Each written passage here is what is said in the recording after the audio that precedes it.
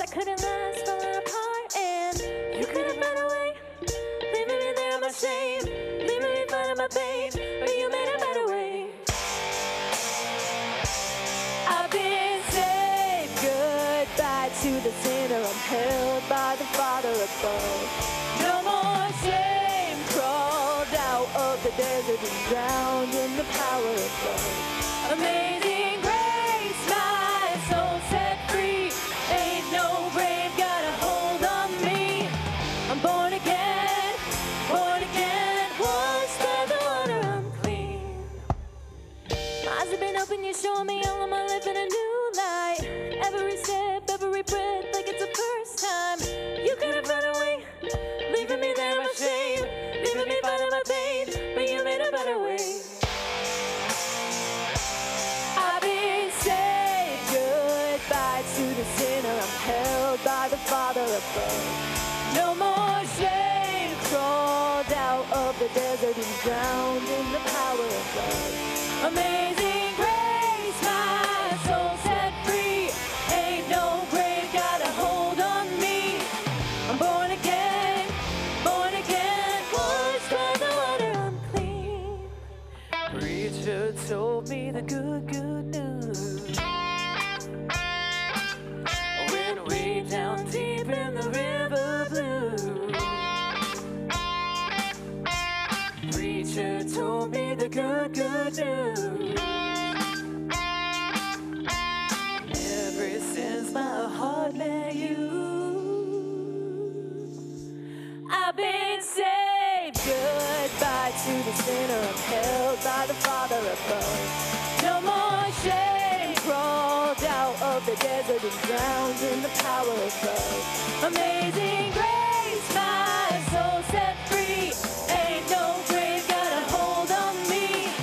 I'm born again, washed by the water, I'm clean.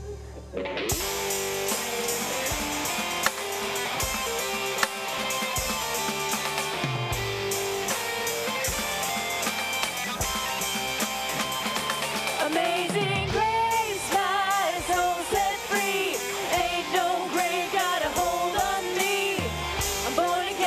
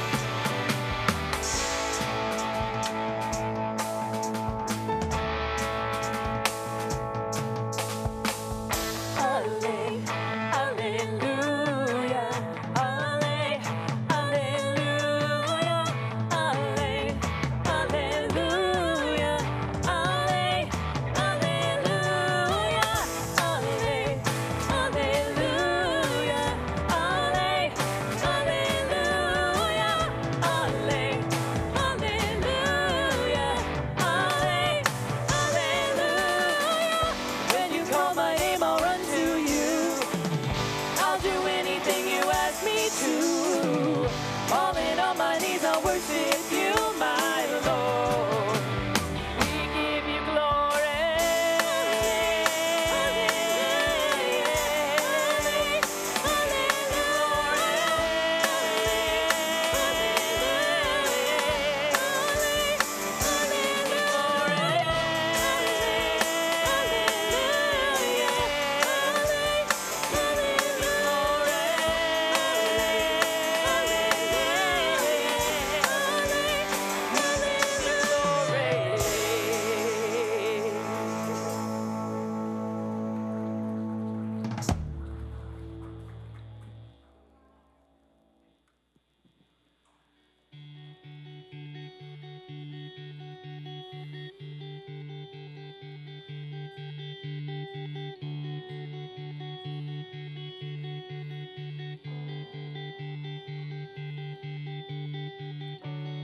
In this time of desperation, when all we know is doubt and fear, there is only one foundation. We believe, we believe. In this broken generation, when all is dark, you help us see. There is only one salvation. We believe, we believe, we believe in God the Father. We believe in Jesus Christ. We believe in the Holy Spirit, and He's given us new life. We believe in the crucifixion. We believe that He conquered death. We believe in the resurrection, and He's coming back again. We believe.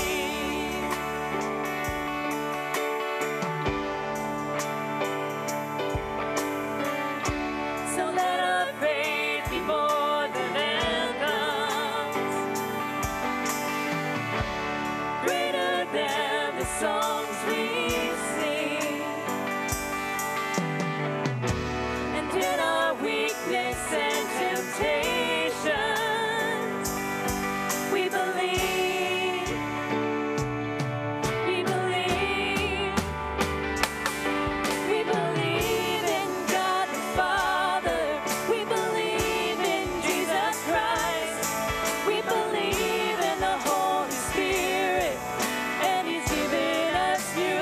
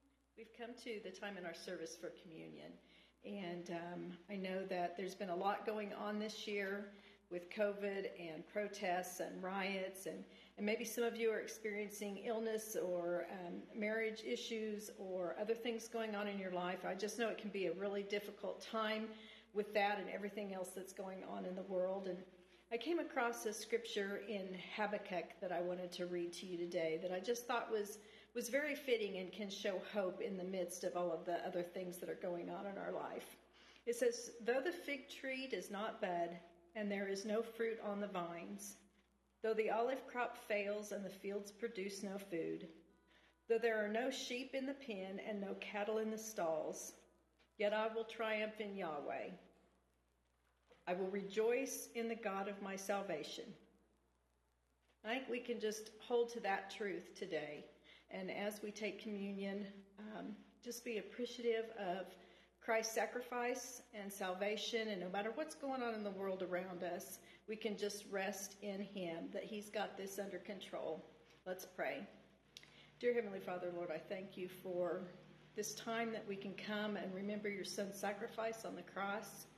Lord, I just thank you that your blood paid that price for us, and that no matter what's going on in the world, we can just rest and have hope in you and in our salvation.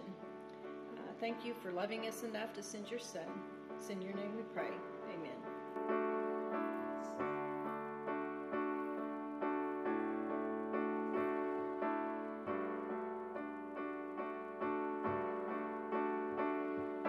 Seems like all I could see was the struggle.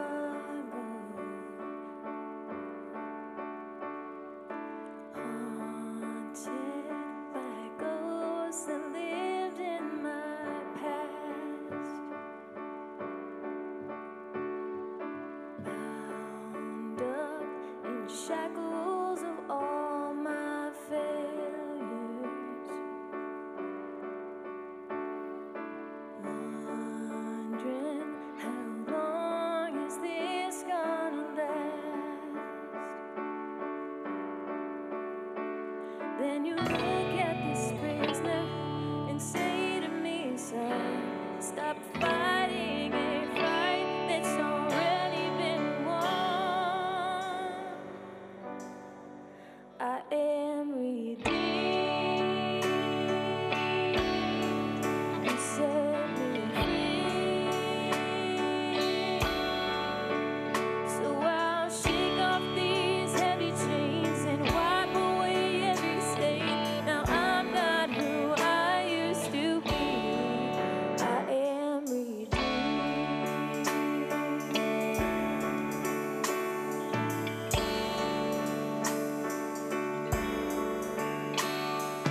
All my life I have been called unworthy.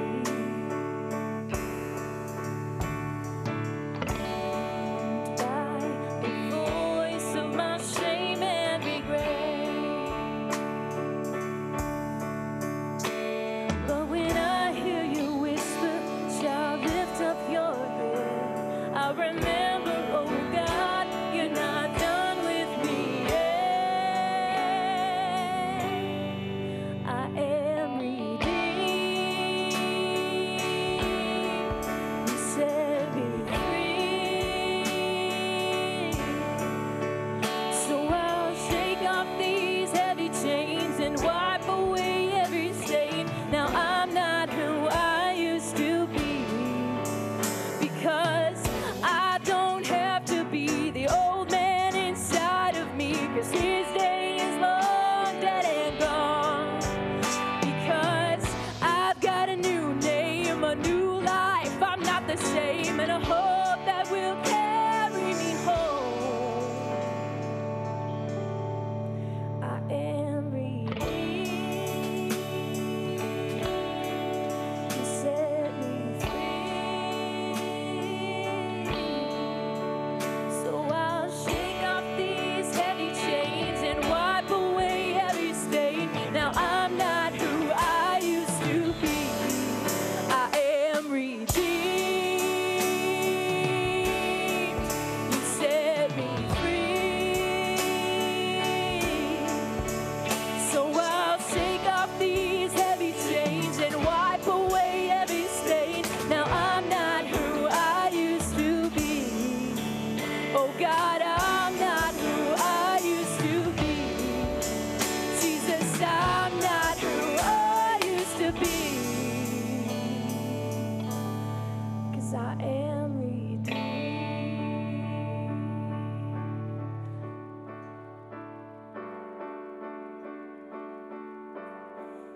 thank God redeemed.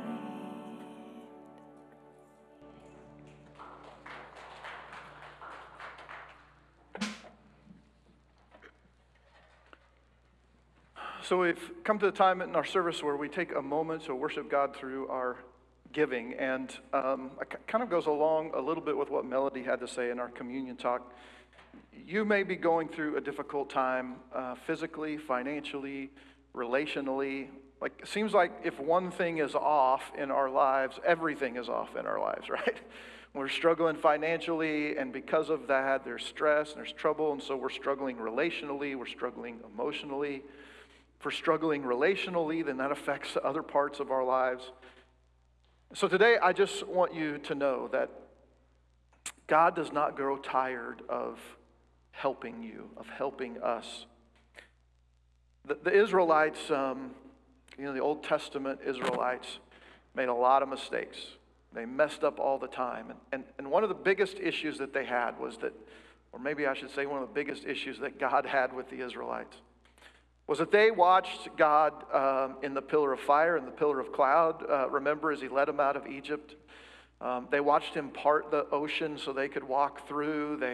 They watched him turn bitter water sweet so that they could drink it. They watched this brand new thing called manna that never been seen before. And God provided for multiple millions of people that have left Egypt with the Israelites. And then when they complained about God, he gave them quail. So over and over and over again, they see the incredible, miraculous works of God.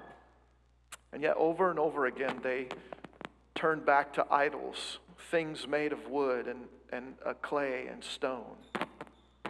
And God gets a little upset with that, right? Like I would be too.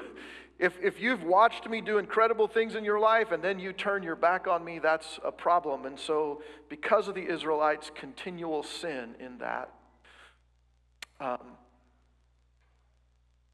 God allows them to be plundered, to be taken captive, to be punished so that they might turn back to God. Remember in the very beginning when God first called Abraham, God said, here's the deal, I got one rule.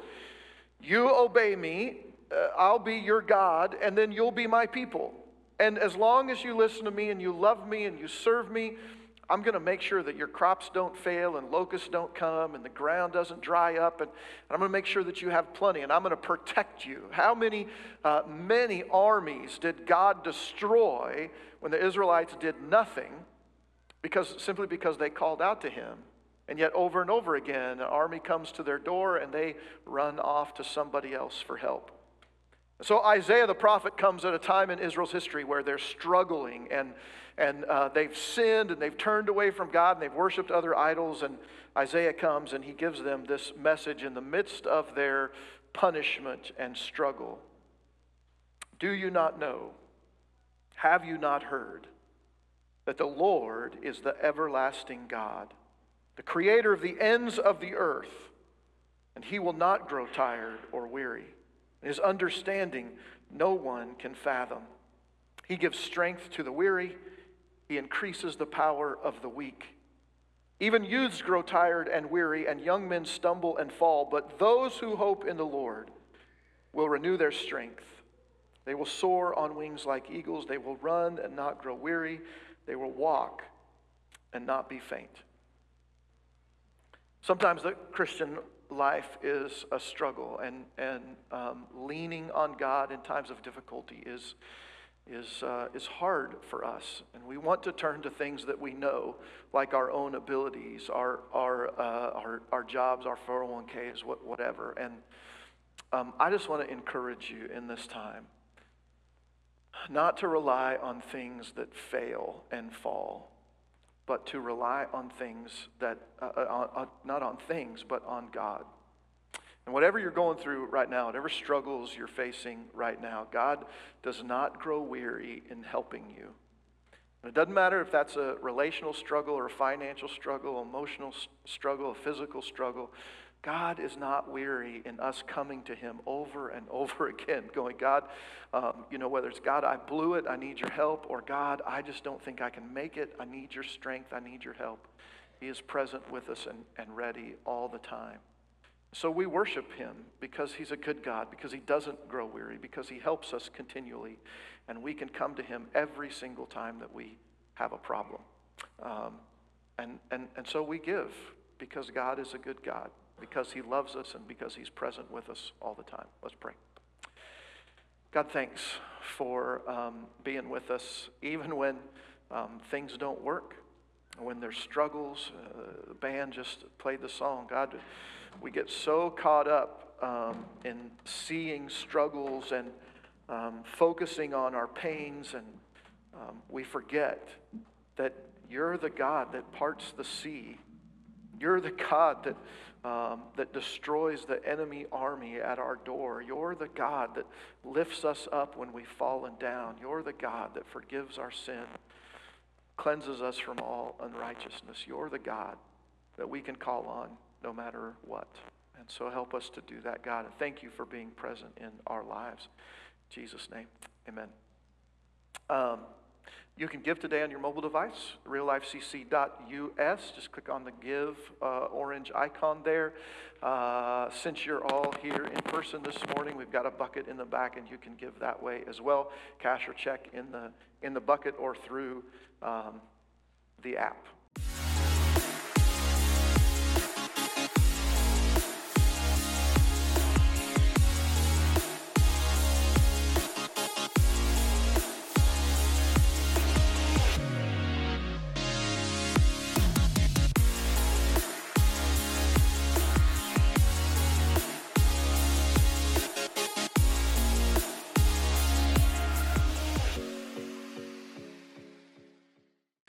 So isn't it funny that whenever, and I don't know, maybe you don't know this because you don't have to preach every week, but it seems like when I am working on a message or working on something happening, God tends to bring things into my life that cause me to have to put that stuff in practice, right? And so if you lived with me, I hope you wouldn't do this like the rest of my family does, but every so often the kids or the wife will be like, hey, didn't you just preach about that? Or didn't you just talk about that? That's really bad when they do that. But anyway, they get the opportunity to do that every once in a while. And so this week and the last couple of weeks, we've been talking about joy, and we've been talking about where joy comes from, and several different things. We're going to mention some of those in just a minute, but it just is one of those weeks where it seems like there's lots of things to be joyful for, but it's difficult to have joy. And even this morning, I've been really excited that since we've been back in person, we've showed up and kind of things have just worked, and it's been really good. And we got a bad file in our ProPresenter thing this morning, and it just took a long time to figure it out, and it just wasn't working, and the internet's not working in the building, and so we're just kind of back and forth, and finding that joy is really difficult. And so I'm preaching to you and to myself today.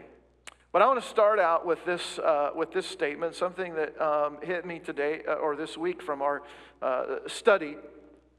Joy is not a product of where you've been, but where you're going. Joy is not a product of where you've been, but where you're going. Now, process that for just a minute, because typically what happens is something good happens in our life, and then we experience joy, right? So you get a bonus, you get a something. Let me give you an example of something kind of silly like that. Andrea and I took a trip to Oregon 5 or 6 years ago. I think we took the family. I don't remember what was going on, but we went to Oregon and filled up the Suburban one time at a BP station. So we don't have those in Kansas, but out on the greater Northwest, they have BP stations all over the place. And so the joke is, where do bees go to the bathroom? BP. Okay. So anyway, so we go to the gas station, we fill up one time, and we get back here to Kansas, forgotten all about that, right? It's no big deal, whatever. And all of a sudden, we get this letter in the mail or an email or something. I don't know how they got it. And they're like, hey, there's a class action lawsuit against BP. They did something with debit cards or credit cards. I don't know. Something happened, and so there's this class action lawsuit, and you're a part of it. And so just do nothing. And I said, okay. This garbage all the time you get and whatever, and I don't ever pay attention to that. We got our second check just under $100 this last week from the class action lawsuit with BP. Just showed up in the mail. We're like, where does this come from? I mean, it's one of those things that I would have just, like junk mail, I would have just thrown away. But I looked at it and thought, oh, well, that's really weird. Where'd that come from? So I opened it up, and anyway, it's a check. We typically experience things like that, and then we feel joy, right? Woo, I'm happy. I got a little extra money, goes to pay on something or whatever. So we typically experience joy after something good has happened to us.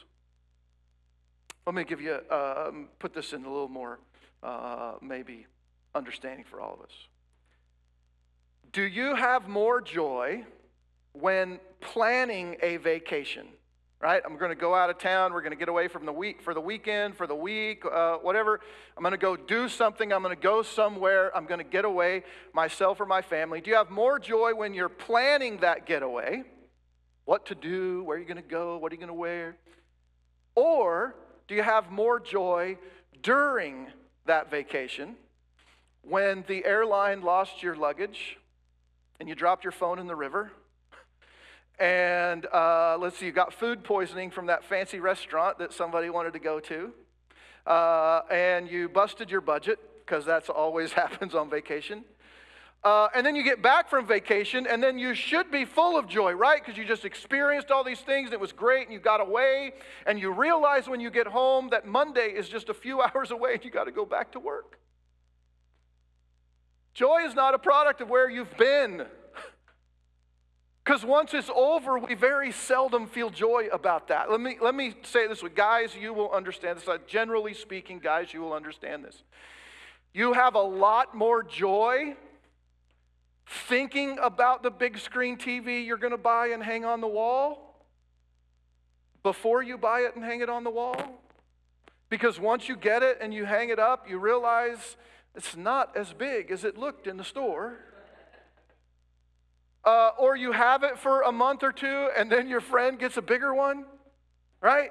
So look, joy is not a product of where you've been, because that's over. And that kind of joy, it doesn't last for very long. Something good happens, and we might be happy for a few minutes, but then it goes away. So joy is a product of where you're going. I think it's because joy is not reactive. It's not reactive, right? Joy doesn't respond to the things that have happened to us. It isn't drawn from where you've been, but joy is drawn from where you're going. Every week when I open Philippians, I'm reminded of Paul's imprisonment, right? Remember, he's under house arrest in Rome, a foreign country, a place he's never been before. He has a 24/7 Roman guard with him. And he's writing to the church in Philippi that is getting ready in a very short time. Within a few hundred days, maybe 400 or 500 days, they're going to begin experiencing the most severe persecution that the church has ever experienced in history. Paul's writing to this church about what they're about to face. And we may think it's bad in America right now. Right? Maybe you're one of those, we're in the heart of the country. Maybe you're one of those who thinks it's pretty bad in America, right? People are forcing me to wear a mask, and I go into stores, and all they want is a credit or a debit card, and there's all of this stuff about a cashless society and what that means, and how the government is selling us down the river, and who the boogeyman is coming. I don't know. It's just a bad time right now, unless you're a conspiracy theorist, and then it's a great time because you got all kinds of stuff to talk about. But in America, it's a struggle right now. But guess what? We are not being rounded up because of our faith in Jesus and fed to the lions in the Colosseum alive. We are not being brought into the Roman Colosseum in large groups and put in there and locked in with no weapons and no way to defend ourselves while gladiators armed to the teeth are sent in to slaughter us. The Roman Colosseum was built in such a way, you may not know this, but they had sharks stored underneath the Colosseum. They could actually flood the Colosseum, and they'd put sharks in there, and they would throw Christians in and watch them be eaten and clap and cheer. It gets worse, I think, anyway.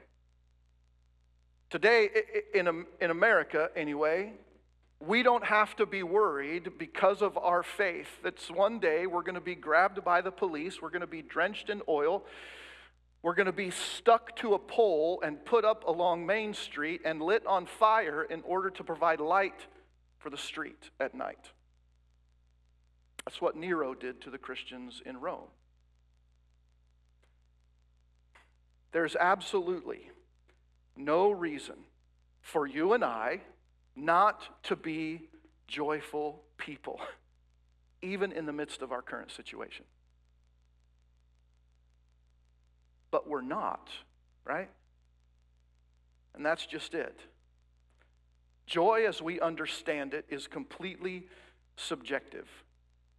At no time in history has one person's lack of suffering, okay, somebody who seems to be things are going well, at no time in history has one person's lack of suffering made them more joyful than those who were suffering. So suffering is not an indicator of joy at all. At no point does circumstance truly dictate joy. Those with the greatest joy are often those suffering through the greatest trials.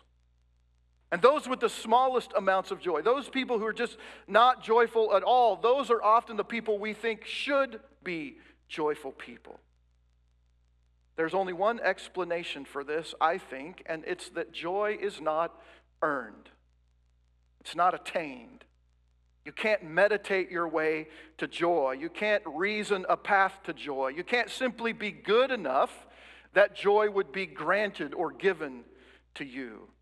Joy is the byproduct of the Holy Spirit's work and presence in our lives. It is a fruit of His work in the life of those who daily follow Jesus. So joy doesn't depend on where you've been. Even in the midst of great persecution, followers of Jesus exhibited incredible joy. Now, if joy were dependent on our circumstances, even in the middle of this pandemic, we are still the richest nation in the world.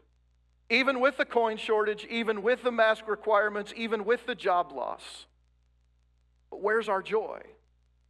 Why aren't we also the happiest nation in the world? Paul's letter to the church in Philippi, he's laying out his argument for joy. He's told us to expect joy in our lives, to be people who expect joy to come and to happen. He's given us an example of joy in the midst of persecution and struggle. And he's shown us that joy doesn't come from seeking our own benefit, but from serving and seeking the benefit of others. So Paul continues this thread in Philippians 3 with the command to rejoice in the Lord. Here's what he says in the first few verses of Philippians. Further, brothers and sisters, rejoice in the Lord. There's an exclamation mark, right? That's not a if you feel like it, if you want to. Furthermore, because of all the stuff I said before, this is a command. Rejoice in the Lord. And it's no trouble for me to write the same things to you again. It is a safeguard for you. Watch out for those dogs, those evildoers, those mutilators of the flesh, for it is we who are the circumcision, we who serve God by His Spirit, we who boast in Christ Jesus and who put no confidence in the flesh.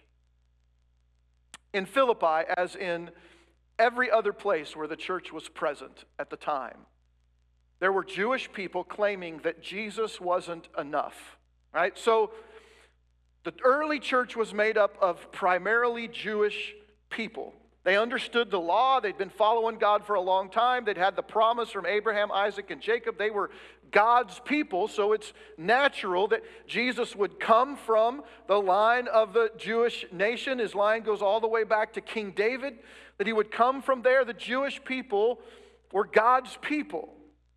And yet when Jesus came and the disciples and Jesus himself started saying, look, it's not about the law, it's about knowing Jesus and having a relationship with him. Many of the Jews began complaining, began saying that Jesus wasn't enough. That to truly be sure of your salvation, you needed Jesus, and in this case, circumcision. Now, that was the thing that they landed on. Now, I don't know why they landed on that one specifically. There were a couple other laws that God had given the Jewish people. That circumcision was meant to separate the Jewish people. It was something that no other nation or tribe in the world had even thought of doing, right? So this was another way that they could be separate from the world. But there were some other laws that the Jewish people could have landed on that I think would have been a little better. They could have said Jesus and no pork, right? That the Jews aren't allowed to eat pork. But I don't know, maybe one of them had tasted bacon and was like, hey, this is worth it.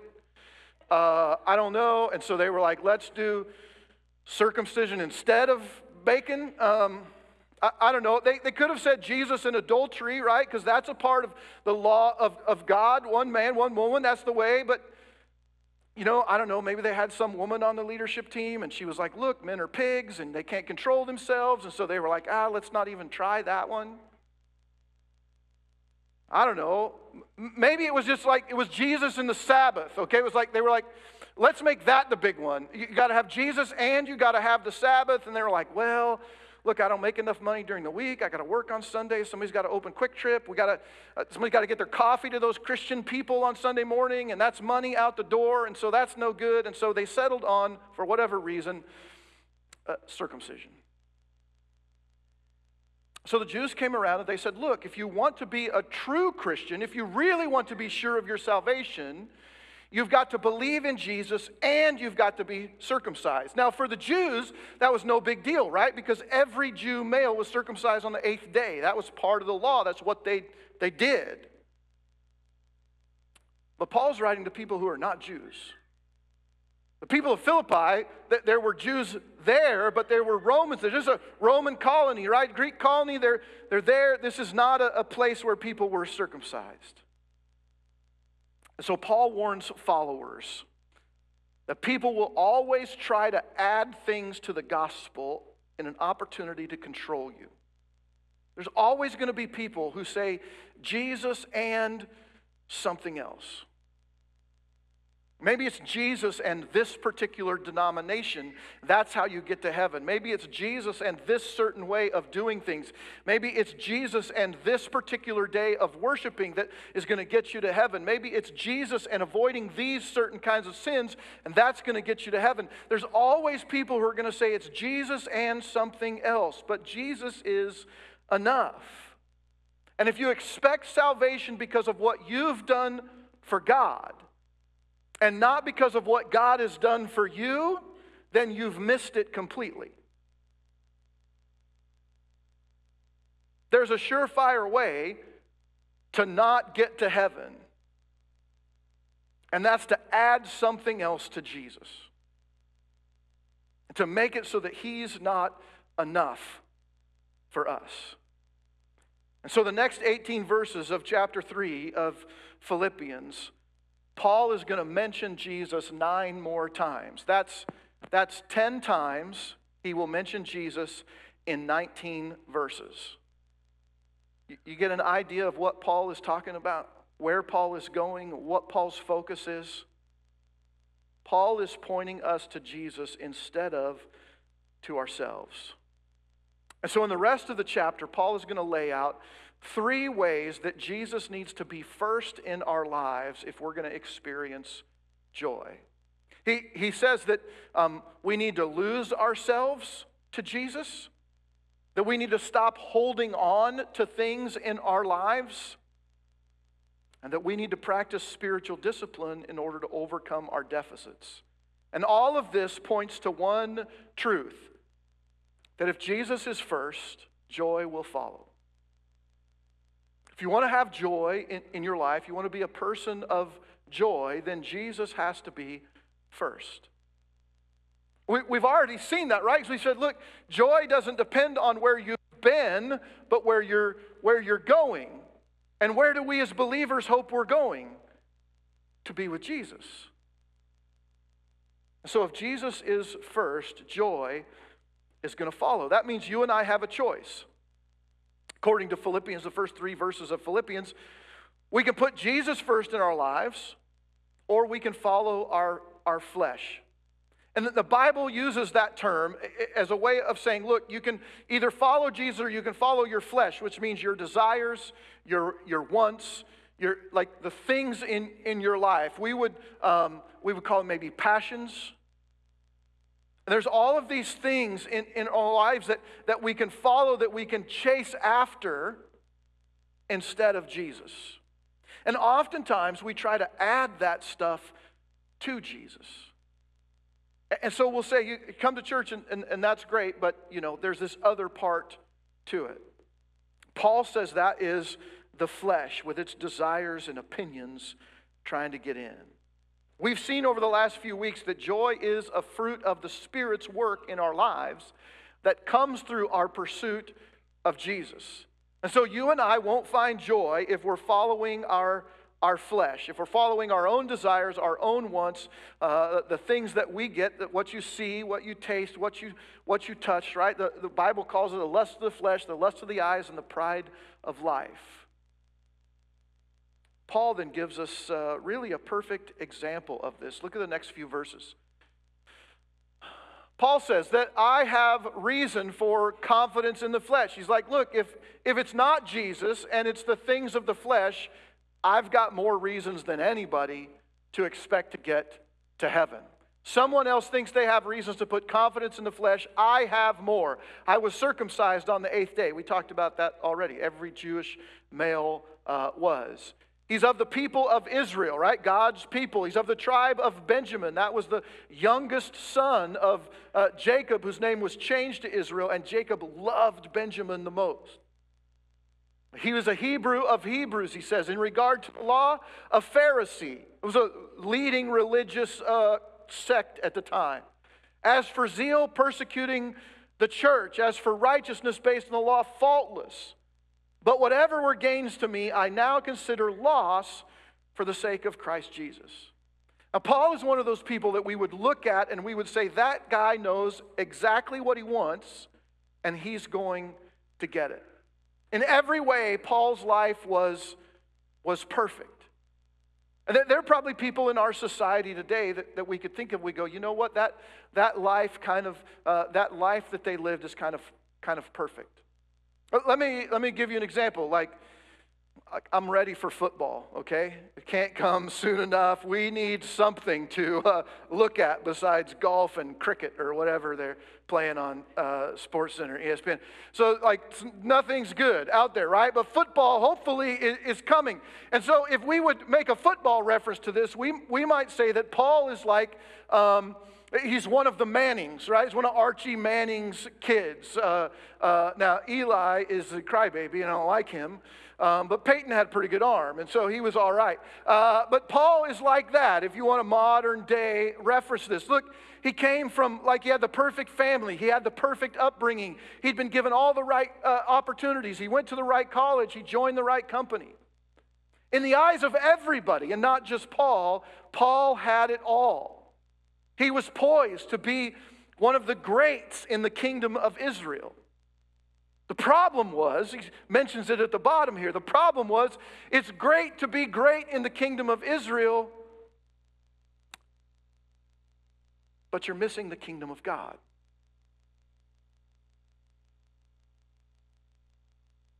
So he goes on. What is more, I consider everything, not just the good stuff in my life, not just the stuff that I've accomplished, the stuff that's happened to me, but everything in my life I consider a loss because of the surpassing worth of knowing Christ Jesus, my Lord, for whose sake I have lost all things. Now, we kind of know that's true because we know a little bit about Paul's life. I think it's in 1 Corinthians where he goes down the list of the things that's happened to him. He says, I've been shipwrecked 3 times. I've been, I think it's 3 or 4 times. He'd been whipped with the 40 lashes minus 1. He'd been beaten with sticks. He's been stoned, thrown rocks at until he was dead. Over and over and over again, Paul is at the bottom of whatever is going on. He's getting dumped on all the time because of his faith in Jesus. I have lost all things, he said.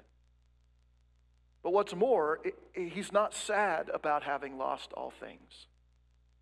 So I've lost everything good everything that I thought was going to get me to the next level, get me where I wanted to be in my life. Not only have I lost those things, but I consider them garbage, that I may gain Christ and be found in him. Garbage. Your translation of the Bible is not NIV, or maybe it's an older NIV, is going to say, I consider them filthy rags. What do we do with filthy rags? We toss them. Paul says, I consider it garbage. I consider stuff that's not good for anything except to be thrown away, that I may gain Christ and be found in him. Not having a righteousness of my own that comes from the law, all that stuff he talked about in the verses preceding to this, circumcised on the 8th day, Hebrew of Hebrews, a Pharisee, killing Christians. This says not that, none of that stuff works, but a righteousness that comes through faith in Christ. Comes from God. It's the basis of faith. He says, I want to know Christ. All of this. He's saying, look, everything else is garbage except this. I want to know Christ and to know the power of his resurrection and participate in his suffering, becoming like him in his death. And so somehow attaining to the resurrection of the dead. Everything else in my life is garbage. Everything that I thought was going to get me to where I wanted to be, everything that was going to provide me with money and power and position, all of that is garbage. See, Paul had what all of us, or most of us at least, want. He was gaining prominence in his career among his peers. He was gaining position and power among the religious leaders of his day. He was gaining fame by the people. Remember when we find Paul, when he comes on the scene, the first time we hear about him, his name is Saul, and he's standing watching the garments of those people who are stoning Stephen, the very first Christian martyr. And the next time we hear about Saul, he's gotten papers from the religious leaders in Jerusalem. And he's headed out to other cities around Jerusalem to find Christians, round them up, haul them back to Jerusalem, and then watch them be tortured and killed in the hopes that they will renounce Jesus and come back to the true faith, the Jewish faith. He was gaining lots of fame, and he certainly was gaining fortune.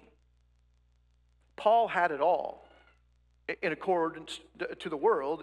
In the flesh, Paul had it all, and he was poised to have more. And then he meets Jesus on the road to Jerusalem, or road to Damascus, right? And all of that changed. Let me give you an example. Maybe you've experienced this. This happened to me. It's not very long ago. I was playing a game with somebody. Have you ever played a game and you didn't really understand the rules to the game when you started the game? And then while you were playing it, you were like amassing points and you were doing really good and you're thinking, man, I'm going to win. I got more than that guy and this is going to be great. And then towards the end of the game, you find out that it's really the one with the fewest amount of points that wins the game. And you're like, oh no. And then every point that you get after that is just like a dagger in your heart, like, this is terrible. And then now you dread points when just a few moments ago you were excited about getting them. That's what's going on here. Paul says, whatever I considered gain, I now dread those things. I don't want to have anything to do with that stuff. Paul, remember, is under house arrest, right, in Rome, 24/7 Roman guard. And had Paul appealed before he left Jerusalem, or in multiple other next stops before he gets to Rome, had Paul appealed to his position, his pedigree, his piety in the Jewish faith, he could have been released and been free months and months and years ago. In the very beginning, if Paul would have just said, do you know who I am? I'm Paul. I'm the guy that killed, like, Paul could have been released. He was a Roman citizen by birth.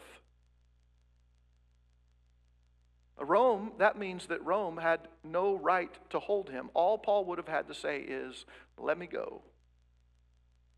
And they would have set him free.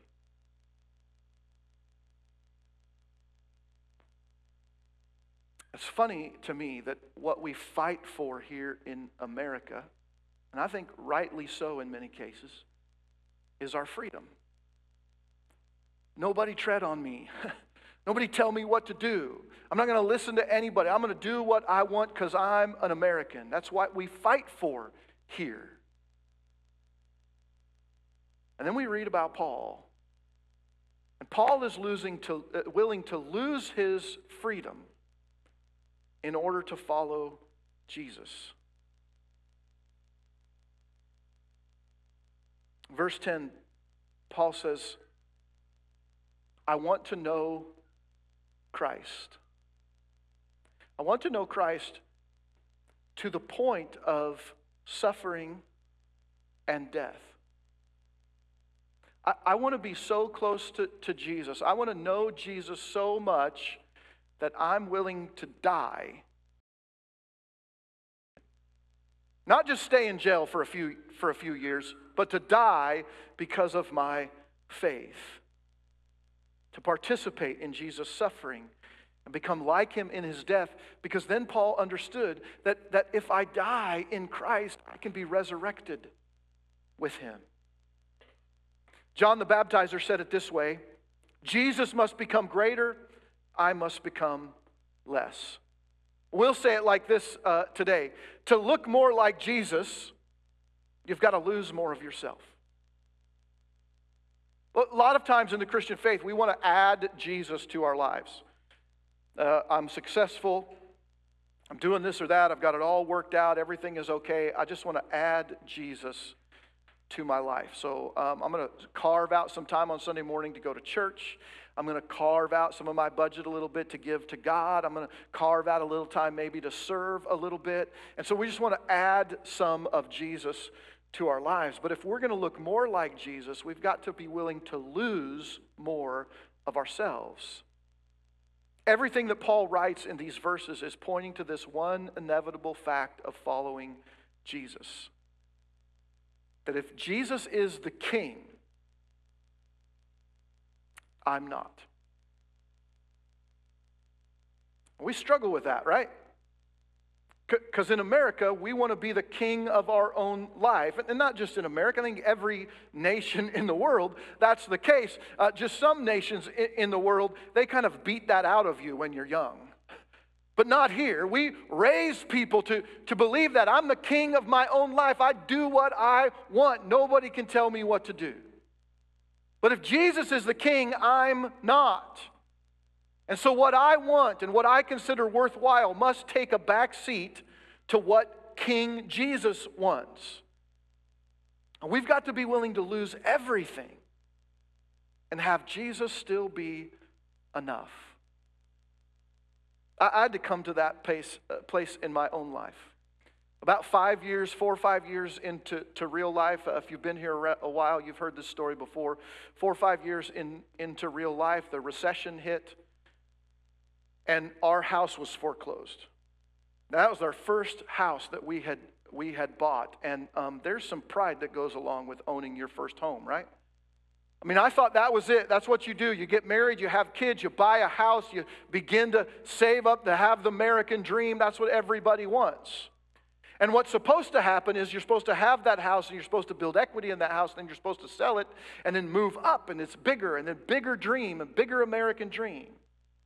But that doesn't happen if the bank says you can't afford this house anymore and they take it from you. So we move out of a house that was ours, that I could do whatever I wanted to, that I made a bunch of improvements to, and we moved into a rental house. And then not very long after that, 2 of our 3 vehicles were broken down, and we were running crazy back and forth and all over the place. And it was an incredibly tough season, but a season in which I had to decide, is Jesus enough? If I lose my house and I lose the cars and we don't, and my life looks terrible, like part of the reason we want those things is because we want to look like we've made it. Like we have it together. But sometimes that doesn't happen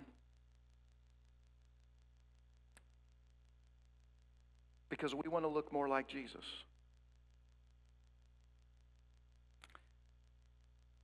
I think one of the reasons we struggle to let go is because we hold so tightly to what we have.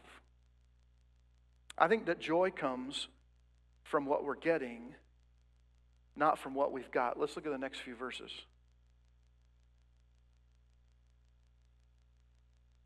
Paul says, I had it made in as far as the world goes, my flesh, but I consider that all garbage. And then he says, not that I have already attained all this. He says, I haven't reached the point where I've fully surrendered to Jesus. That I've been willing to give up everything in my life, or that I've been willing to die for him. Which by the way, is not true, right? Because Paul had already died for Jesus and then come back to life. Just throw that in there. But here's this guy, Paul, who's experienced all of that stuff. And he says, I still haven't arrived at my goal. But I press on to take hold of that for which Christ Jesus took hold of me. That's salvation, right? Jesus took hold of me because of this love that he has. He wants to have relationship with him. And so, look, I press on to take hold of that relationship, that salvation, that promise for which Christ Jesus took hold of me. Brothers and sisters, I do not consider myself yet to have taken hold of it. But one thing I do, forgetting what's behind, straining toward what is ahead, I press on toward the goal to win the prize for which God has called me heavenward in Christ Jesus. Only let us live up to what we have already attained. And we jump down to verse 16. See, I think Paul recognizes that he's come a long, long way, but he's still got a long way to go. I think one of the struggles that we face as followers of Jesus is thinking that where we are right now, that what we've given up or what we've gained or what we've, this place that we've reached in our lives, that we've gotten to this level in our spiritual walk where we don't have to work out our salvation any longer. And I'm okay. And I've reached this place where I don't have to pay attention to what I think or what I say or what I do any longer. I've attained this level of spirituality that kind of puts me over the edge. I've gone past the tipping point, and so I'm all right, and I don't have to worry about my life anymore. I don't think anyone would argue that Paul was not light years ahead of us in our spiritual journey, right? He's the guy who wrote more of the New Testament than anybody else. He's the guy whose shadow, if it fell on people who were lame in the street, if his shadow fell on them, they would be healed. His shadow.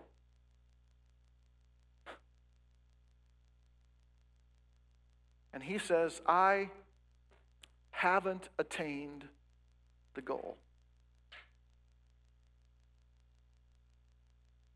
Because of that, even under house arrest, even after losing everything that he once held dear and that everybody around him would have held dear, he said he was constantly pressing on and forgetting what was behind in order to strain for what was ahead.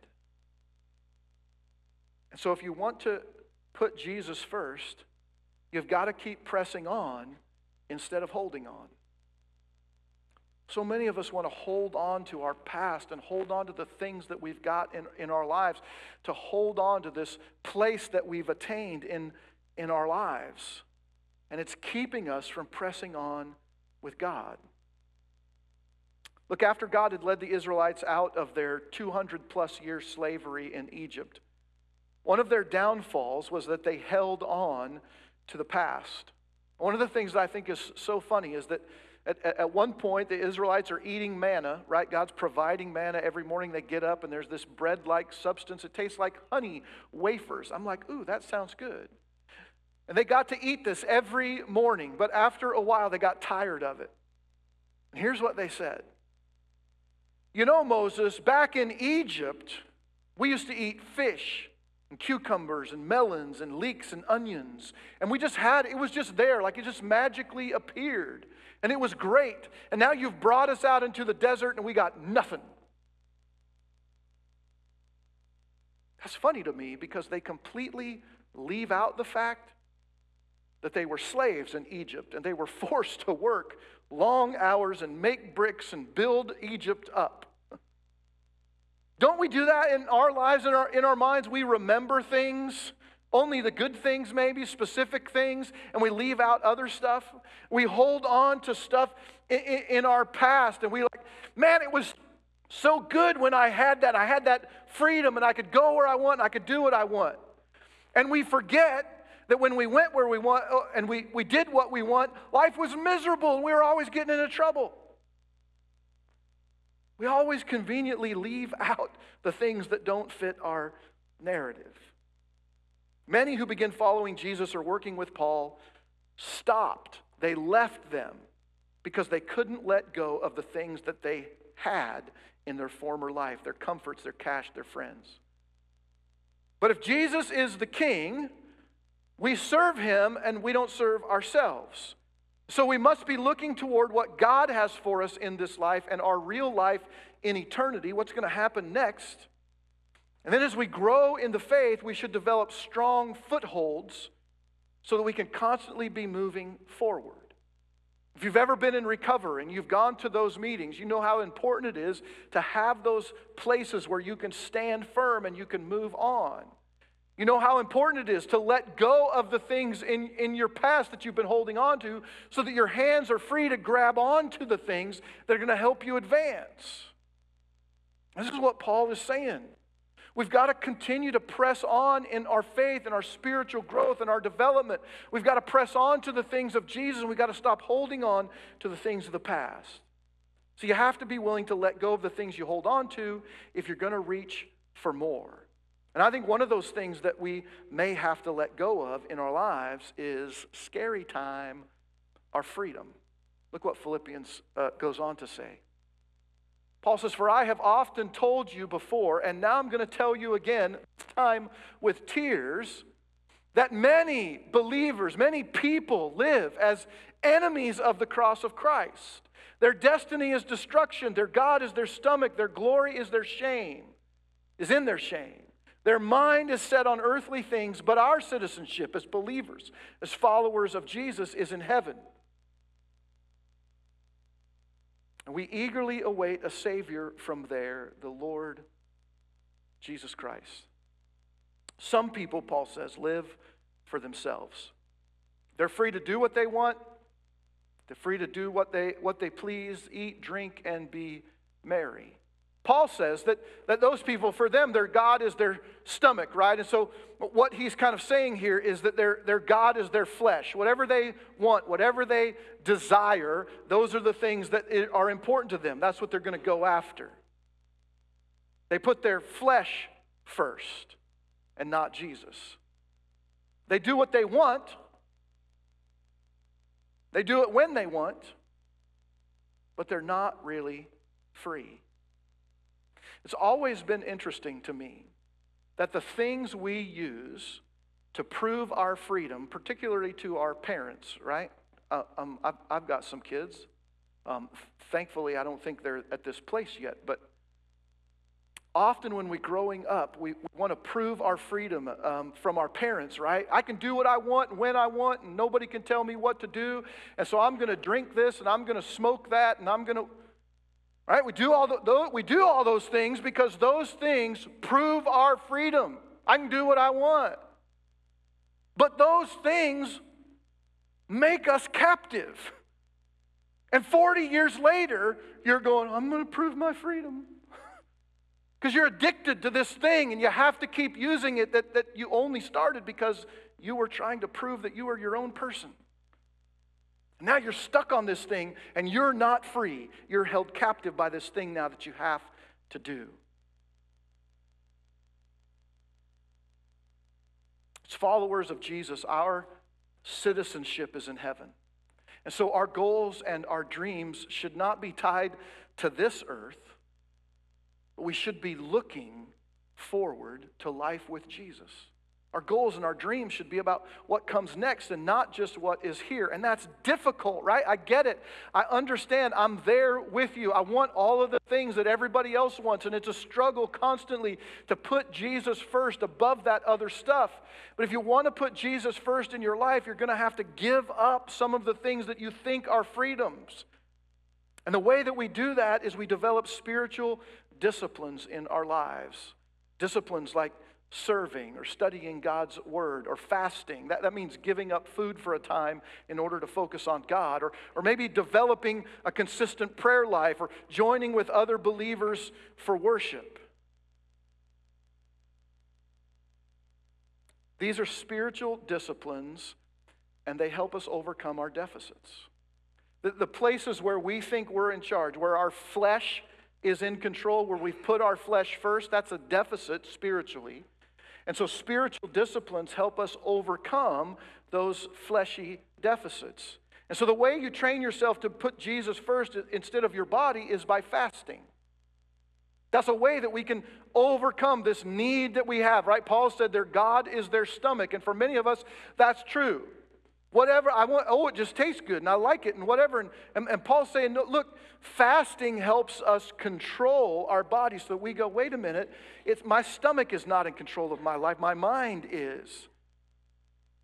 You can train yourself to look more like Jesus by giving up sleep, perhaps, in order to pray or study the Bible. I'm going to get up a little bit earlier, even though I'm tired and I don't know what's going on, but I'm going to do that so that I can focus on God. Putting a high priority on serving and being with other believers helps you to keep Jesus first, even when I'd rather be out at the lake, I'd rather be doing something else. Paul says that our citizenship is in heaven, and our Savior, our Lord, our King, is Jesus Christ. And he goes on at the end of that section to say that Jesus has the power to change us so that we look more like him. So let's put our politics aside for a second and put our science, and I say science because we can't even trust the science anymore, it seems. Let's put aside even our personal freedoms. Given our current national situation, given what's been going on for the last 4 months, let me just pose this question to you and to me as well. If all anyone knew about Jesus, the only thing that somebody outside of these walls knew about Jesus was what they saw from us, in person or online, in the last 4 months, would they care at all to follow our King?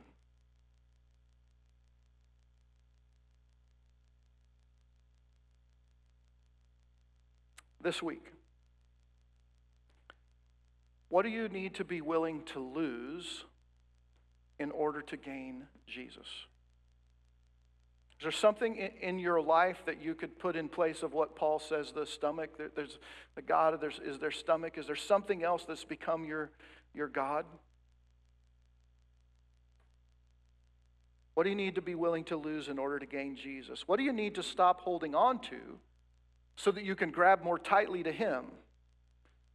Maybe you're holding on to a relationship that is tearing you away from him. Maybe you're holding on to a job. Maybe you're holding on to some thoughts or some past hurts even, some struggles, some past sin, and you're holding on to that stuff. And because you're holding on to that, you're not able to grab more tightly on Jesus. So what do you need to stop holding on to so you can grab more of him? What spiritual disciplines do you need to establish to overcome the deficits of the flesh? I'm going to get up and read my Bible more. I'm going to spend some time in prayer. Not laying in bed necessarily, because you fall asleep right then. But maybe before I get in bed, I'm just going to kneel down by my bed. Or I'm going to sit on the couch. Or I'm going to go outside. One of the things I've done recently, been going outside early in the morning or late at night and just sitting out there on the deck, praying and thinking. Look, if Jesus isn't first, your joy will quickly fade. And you won't find joy chasing after things of the flesh, money, power, position, pride, because joy doesn't come from the things of this world. It comes from knowing Jesus. And so here's our bottom line. I'm waiting till the end. You've heard that if you put Jesus first, joy will follow, and the reason for that is that joy comes from Jesus. Boom. The reason if you put joy first, or put Jesus first, joy follows, is because joy comes from Jesus. It comes from looking more like Jesus and less like the world, from pressing in on Him, pressing on in Him instead of holding on to your past. It comes from incorporating spiritual disciplines into your daily routine. So if you're ready to experience joy, you've got to be ready to surrender to Jesus. Because He's the King, and I'm not. Got to be willing to give things up. He's the King, and one day He's going to come back, and He's going to establish His kingdom forever. And so if you value what this world has to offer, you're not going to get Jesus. The world is all that you'll get, and there'll be no lasting joy. But if you come to know Jesus and the power of His resurrection, Holy Spirit will develop joy in you, not based on your past, but on the promise of your future and an eternity with Him, perfection and freedom, hope, love with Jesus. Let's pray. God, thanks for your love and your grace and your mercy, and thank you for calling us to something beyond ourselves. And God, we just come before you today and say, look, all the stuff that we have in our lives, the power, the possessions, the money, our family, our homes, all of that stuff, God, we just go, it's not enough. And we need you. We want to live like you're our King.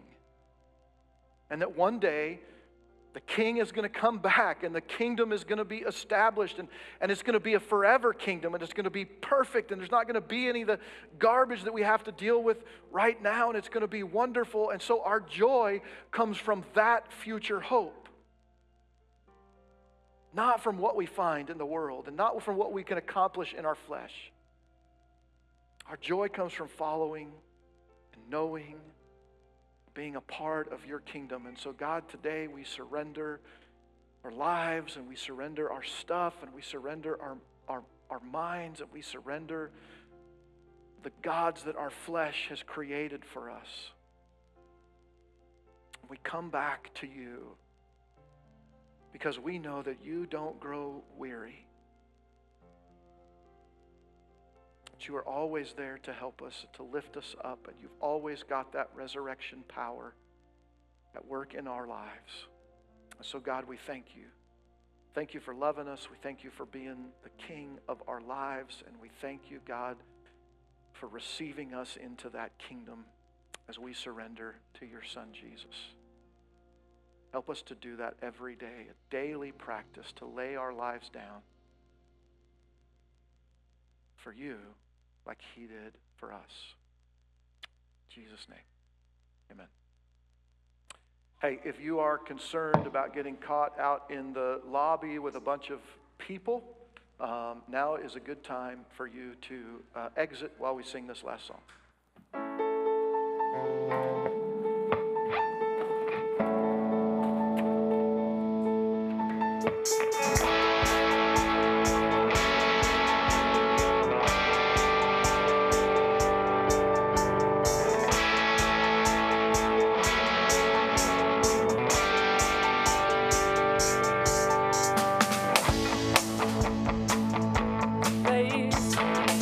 You are worthy of my praise, and we worship you.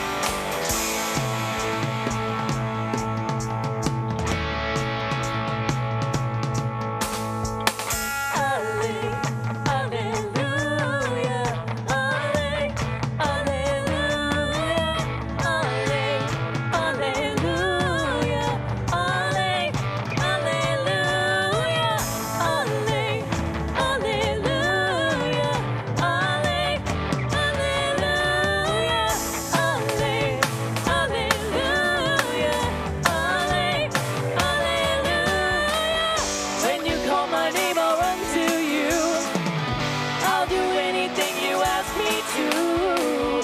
Falling on my knees, I worship you, my Lord. We give you glory.